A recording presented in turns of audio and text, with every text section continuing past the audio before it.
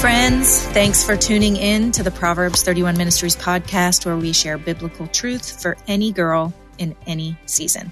I'm your host, Meredith Brock, and I am here today with my friend and guest co-host, Megan Ryan. You guys have heard from her before, and I am just so happy to have her back here with me. Hey, Meredith. It's so great to be here with you today. You guys, you are in for such a treat today. Megan and I just finished a conversation with a new friend who's never been on the podcast before, Melissa Kruger. We talked all about grace. We talked about sloppy grace. We talked about how grace, honestly, is what has saved our souls. And I just want to pause right here and say, if you are not currently in a relationship with Jesus and you don't know about this grace that I am talking about, we want to point you to a resource. Just run on over to proverbs31.org and scroll to the Get Connected tab and then click on Do You Know Jesus? We want you to experience this grace that we are going to talk all about in this episode today. Megan, why don't you tell us a little bit about our teacher today? Sure. Melissa is a wife, mother, and author of multiple books, including her most recent release, which is His Grace is Enough, How God Makes It Right When We've Got It Wrong. How great is that subtitle? I love it so much. She's a gal after our own heart here at Proverbs 31 because she enjoys teaching women the Bible and serves as the director of women's initiatives at the Gospel Coalition. So without waiting any longer, here is our conversation with Melissa. We are so excited to have Melissa Kruger join us today on the podcast. Welcome, friend. It's good to be here. Melissa, you are brand new to our podcast audience. So for those of you who don't know who she is, Melissa, we told our podcast friends a few facts about you in the intro, but I always like to add a little bit of color to our podcast guests so they know that you're a human. So maybe answer this question for me, okay? Tell us something we'd never know about you unless we were one of your very best friends. Okay, this is a little weird. I like every really random flavor of spicy thing. Like my family makes fun of me when they look in the pantry and see like dill pickle, potato chips or spicy hot ranch Chex Mix. And they're like, of course you bought this, Mom, because you got all the weirdest flavors that probably only teenage boys like. Well, I like it. Like if it's buffalo flavored, whatever, I just like all the weird flavors. So something is wrong with my taste buds. But I like that. I don't think there's anything. That's not wrong. That's so fun. So the question is, do you like those? Because I have mixed reviews on the spicy. Are they called Takis? I love those. I like burn my lips off eating those. It's like a weird, like, why do I keep eating when they actually kind of hurt me? And I just keep doing it. Well, now we know. Everybody jot down if you're ever going to like create a care package for Melissa, get her all things spicy. I love it. I love it. Well, now that we know you a little bit better, I'm so excited to hear your teaching today. I know your message is about grace and what you've been learning recently. I think our audience, and honestly, I need to hear. So why don't you take it away, Melissa? Well, thanks so much for having me. I think the concept of grace is one of those really big concepts that we talk about a lot. And then sometimes when we try to explain it to a little person in our life, like a little child, or maybe even a new believer or someone who's never heard about grace before, we start having a lot of questions, and they start having a lot of questions like, does grace mean that what I did that was wrong doesn't matter? Does God ever run out of grace? Like, can I use up all my grace points? Does God's grace mean I can just do whatever I want? These are all questions that start to come up when we talk about the concept of grace. And Paul even asked this in Romans 6. He says, shall we continue in sin so that grace may abound? These are real questions people are having. Like, does my sin actually mean God's grace gets bigger and that's better? And of course he answers, by no means. That's not the answer for grace. But I think it's really helpful when we start to think about this concept, to think about how would I teach the concept of grace to a little child. And by that, when we use the word grace, we mean unmerited favor.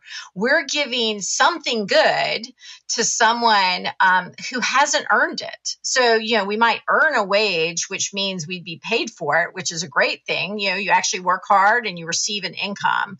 But actually, what the Bible tells us is that we've actually earned punishment by our actions. I mean, our actions haven't earned us good things. They've earned us bad things. And so what does it mean when we receive grace? The person, each of us, we should actually, in a sense, be put in the prison. And instead, we're brought into God's house and given all the good things that he has to offer us. And so I think it's really helpful for us to think about this concept of grace, whether we're sharing with a little child and trying to teach them, what does grace actually mean? Or maybe we're teaching a neighbor down the street who has questions about Christianity. Maybe it's a student in our classroom, a grandchild, a teenager, your own child, or a younger believer in your life. I think it's helpful for us to just really explore the concept of grace. And so I want to look at it in 4 ways. God's grace in creation, God's grace in the fall, and I'll talk about what I mean by that. Looking at God's grace in redemption, and then God's grace in restoration. So those are 4 things we'll look at really quickly, but I think they'll help us see how big God's grace is for us. So the first one is God's grace in creation. I think we often look at the concept of grace and think about it when we messed up. Okay, God's grace is enough for, whatever mistakes we may have made. But the reality is God was gracious to create this world. When he spoke the world into existence, he wasn't doing it because he was lonely or sad or wanted a new buddy. We are told that God is a Trinity. He's one God in 3 persons, and they were in perfect harmony and communion before the world was created. So God didn't create us because he needed to, but because he delighted to. And I think that's a great place to start when we think about the concept of grace with children, that all the good things we see in this world are because of God's grace. So when we see the ocean, when we see the beautiful mountains, when we see the sunset during the day, this is all God's grace to us because he made every living thing, every beautiful thing comes from his hand. And that includes you and me. And so when we talk to our children, I think the best place to begin isn't you're a sinner in need of grace, but it's God made you. What a glorious thing. God made you, and he made us in his image. We as humans are special to God in that he put his image in men and women alike. And so when we talk to a child, when we talk to our neighbor, we get to say to them, God made you with worth and dignity because he made you in his image. And that's a beautiful place to begin, that God was gracious to make us. And so we start there with creation. And then secondly, we can tell other people, whether it's a little child or a neighbor, a lot of people are walking around with a lot of guilt. They know they've made mistakes. They know that they have failed. And sometimes they feel like, I'm not good enough for God. I've got to get myself all cleaned up before I could walk in a church. And this is when we see kids actually hide a lot. You walk into a room and you see someone's colored on a wall, and it's pretty obvious who did it. And they'll look at you and say, no, I didn't do that. I didn't do that. And this is what we all do. It's not just children who try to hide that they've done something wrong. I think we all hide that we've done something wrong. It's our natural instinct. And that's exactly what Adam and Eve did in the garden. We know that they saw the tree, that they wanted it, they desired it, they took it, they ate it. And then what did they do? They hid. They tried to hide from God, and they tried to hide from one another in the garden. And I think this is our natural response when we can see that we've made a mistake, when we've done something wrong. We want to hide. And so the beauty of God's grace when we've sinned in the fall, when this happens, is even in that moment, yes, Adam and Eve did have consequences for their behavior, but grace was in the garden. And I think this is actually the whole start of the whole Bible is in Genesis 3. And we have this story where, God comes and he sees that they've done wrong. And the reality of it is that God is true to his word. He said, if you eat of the tree, you will surely die. And Adam and Eve eventually do die. But there's also a promise given that an offspring would come who would crush the serpent's head. And basically the whole Bible is the story of when will that offspring come? When will he come and when will he defeat death? And that's what we're waiting for in this whole storyline of scripture. So every story in the Old Testament is this big question of when is the offspring going to come? When is God going to save us from the reality of death? When is he going to make all things new? And that's this big question that's happening all through the Bible. And I think when we understand that, it puts all the story of the Bibles together. And this is really helpful for kids. This is really helpful for adults to start to understand that, while the Bible has many small stories in it, it's actually really one big story about God being gracious, that he made us. And then when we rebelled against him in the garden, he still pursued us. He didn't give up on us. He kept going after us. And so that's what the whole storyline of scripture is actually about, that God is bringing together a people for himself that he wants to save and bring into his kingdom. And so that's where we see God's grace at the fall. What we see there is, yes, there were consequences, and kids are going to face consequences. We're going to face consequences in life. But God's grace is that he's going to still make a way to be in relationship with us. And so that's how we see God's grace at the fall, this promise of this offspring. And so that leads us into God's grace in redemption, how he saves us from the penalty of what we've done. And this is the hope of all of humanity. This is the hope of Easter.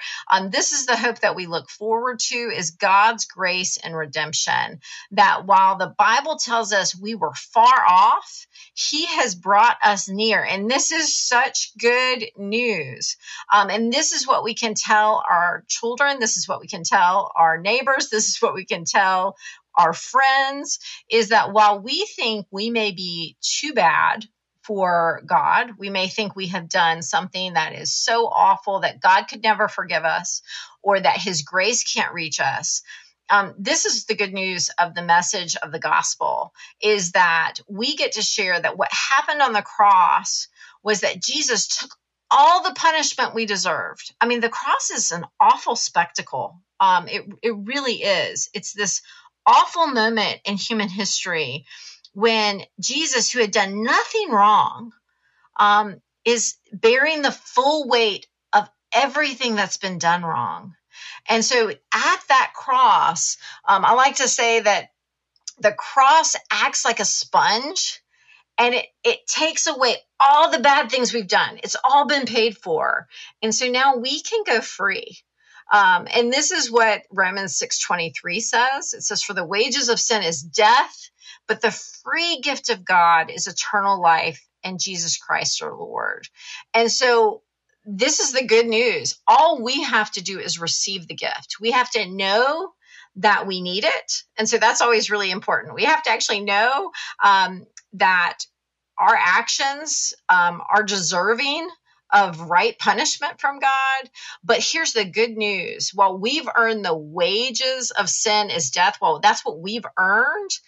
The free gift of God is eternal life. And he asks us, will you come to me? And this is the best news on the planet. I mean, I'm embarrassed to admit sometimes I'm more willing to share about, hey, there's this really good sale at the mall, than I am to say, hey, that burden that you're carrying around each day, that weight that is on you that you think God could never love you, let me tell you the good news.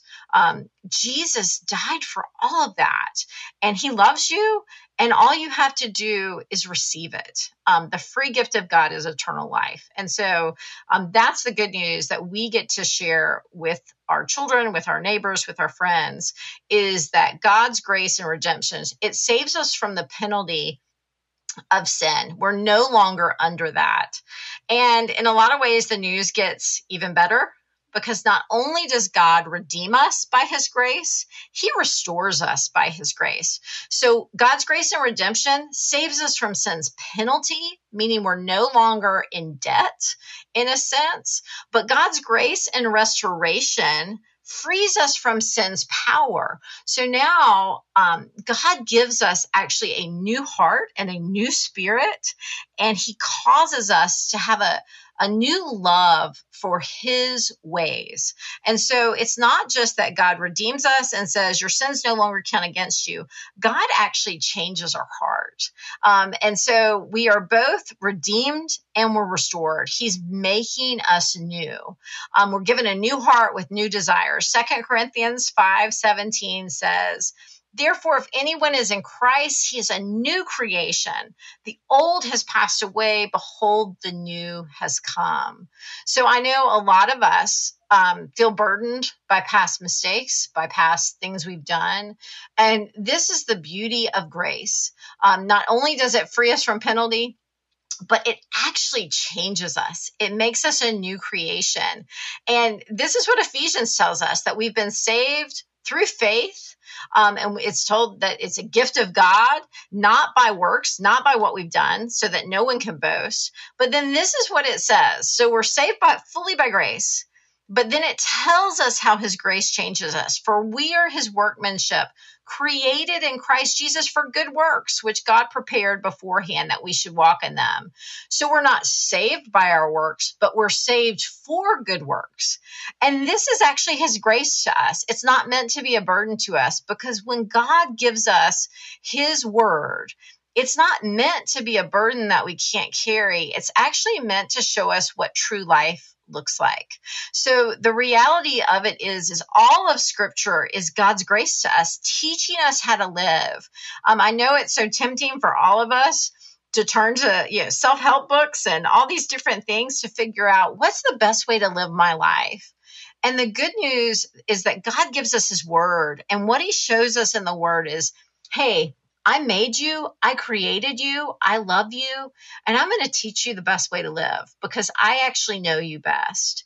And so not only does God's grace free us from all that we've done, it actually frees us to live the best life, the life that we are intended to. Jesus said, I have come that they may have life and have it to the full. So the good news of God's grace is that he actually teaches us how to live in the way we're created to live. And sometimes I think we can look at God's word and think of it as burdensome or it's keeping us from all the fun. But what we can actually teach our children and we can teach those in our lives is that no, God's word is showing us how we are made to be and how we are made to live. And so that's the good news. And the last part of this is that one day, God, by God's grace, he will return. And so while he has freed us from sin's power and he has freed us from sin's penalty, one day he will actually free us from sin's presence. And so that's the best news for us. One day there will no longer be any mourning or crying or pain. All of our sighing will be gone. There'll be no more skinned knees, broken bones, or broken hearts. So what God began at creation with grace will one day come to its culmination when he returns. And that's what we can encourage people to look forward to, that yes, it's not all right here. We still deal with the presence of sin in our life. But one day, by God's grace, he's going to take us home. And so whoever we have in our life who needs to know this message, we can teach them that God's grace began at creation. It followed us even when we made mistakes. God's grace redeems us. God's grace restores us. And one day, God's grace will bring us home. And so that's the message that we want to say. God's grace is enough. It's so big and so free. God's grace is enough, both for you and for me. And that's the message we want to share with others. Melissa, I love that. What a hope we have, right? In knowing that as believers, we get to go home. that the tension of living in this broken world is not forever, Amen. and Amen. I'm so grateful for that. I think it's, there are days when that's the only thing that keeps me going, and keeps me waking up and doing what we do. And, I do have a question for you as you were teaching. You don't know much of my backstory, but I became a believer. I didn't grow up in a Christian home. I became a believer, my senior year in high school, and I had a lot of unlearning to do, if you will, and a lot of, trying to understand what the gospel really is and what grace is. And I remember I had quite a few conversations as a new believer where the phrase sloppy grace was thrown around. And they would say, well, that's sloppy grace. And that was a very confusing term for me. And I think what they were trying to get at is excusing sin because you knew God's grace would cover it. Would cover your behavior, would cover your choices that you maybe knew were not the best or in alignment with Scripture. Talk to me a little bit about how you think about that idea and how maybe our podcast listeners, like maybe they're living in this tension of, I know what the right choice is to do here, but it's so hard. I don't know that I can follow through with it. And I know if God's going to forgive me on the other side if I don't make the right choice here. How do we think about that properly according to what Scripture really says about the idea of grace? That's a great question. I love the verse Galatians 5:1, and it says this: for freedom, Christ has set us free. Stand firm, therefore, and do not submit again to a yoke of slavery. And so what I try to keep in my head when I think about what God calls me to that may feel really hard in the moment, whether it's just being nice to someone who's being mean to me, being kind and being patient and being loving. I mean, this can be happening when I'm driving down the road and someone cuts me off. Like, okay, it's right to be kind to this person or whatever, is to remember that all sin is corrosive to my soul. And it's that God is actually saving me from that corrosion. So it's like, when I can picture it that way, that sin isn't just what separates me from God, but it's what harms me. So that, keeping that in my head and saying, God's grace has actually freed me from the have to do the wrong thing. So I actually now have a choice. And in a lot of ways, I love that image of the Israelites in the Old Testament, when they've just escaped from slavery. They're sitting in the wilderness and they don't have much to eat or drink. And they say, remember when we were in Egypt, how good it was. And I think sometimes we can look on our sin and think, sin's where all the fun is. But they forgot that it was slavery. Yeah, I mean, their children were being killed. They were being oppressed mightily. And they kind of forgot all that. And that's what sin tends to do. It tends to blind us. And it makes us think, that's where all the fun is. But right. I think it's just remembering God always wants good things for us. I love that, Melissa. I think it's so easy sometimes too when we think about sin, or at least it is for me. I'll put this on myself. I want to categorize it as things that I do, maybe not internal life. So for instance, let me give you an example. It's really easy for me to not steal. I'm not tempted to steal. I'm not going to walk into the Walmart and snatch up a piece of candy and put it in my bag, and that's so clearly sin that if I were to steal that piece of candy. But what's harder is the state of my heart sometimes when it comes to where I know the Lord's asking me to forgive someone and I'm just not ready and I want to keep stewing on the awful things that they did to me. And so I have the choice there to know he's not going to force me to forgive him, and he will extend grace to me, and he will forgive me in my unforgiveness. So I can hold on to that unforgiveness. Or what you're saying is, gosh, don't use grace as a way to hold on to things that are going to hurt you in the end, because when I do extend forgiveness to this person, I will be free from the torment of holding on to that bitterness. So good. Megan, I know you had a question too for Melissa, so why don't you jump in here? Yeah. Melissa, I would just love to hear, thinking about the gal on the other side of maybe her headphones, or she's in her car, who's listening to this going, yes, that sounds so great and so good, but that you don't know what I've done. Like, that sounds way too impossible for God to extend grace for what I've done. What is something that you would encourage her with, or a practical step you would give her today towards receiving God's grace? What I like to picture when I think about this, because I actually feel this, I have been walking with the Lord since I was 14. And sometimes I think I'm the slowest Christian out there. And how can God still be gracious with me? Because I keep making the same mistakes. I keep doing the same things wrong. And the image I like to keep in my mind is that because Jesus is eternal, meaning he never ends, whereas I'm finite, right? I'm going to die one day. I'm not eternal. I was created, but because Jesus goes on forever, his grace can go on forever because he is the fullness of graciousness. And so I like to keep that picture of in my mind, because essentially when I'm saying my sin is too big, I'm saying Jesus isn't big enough.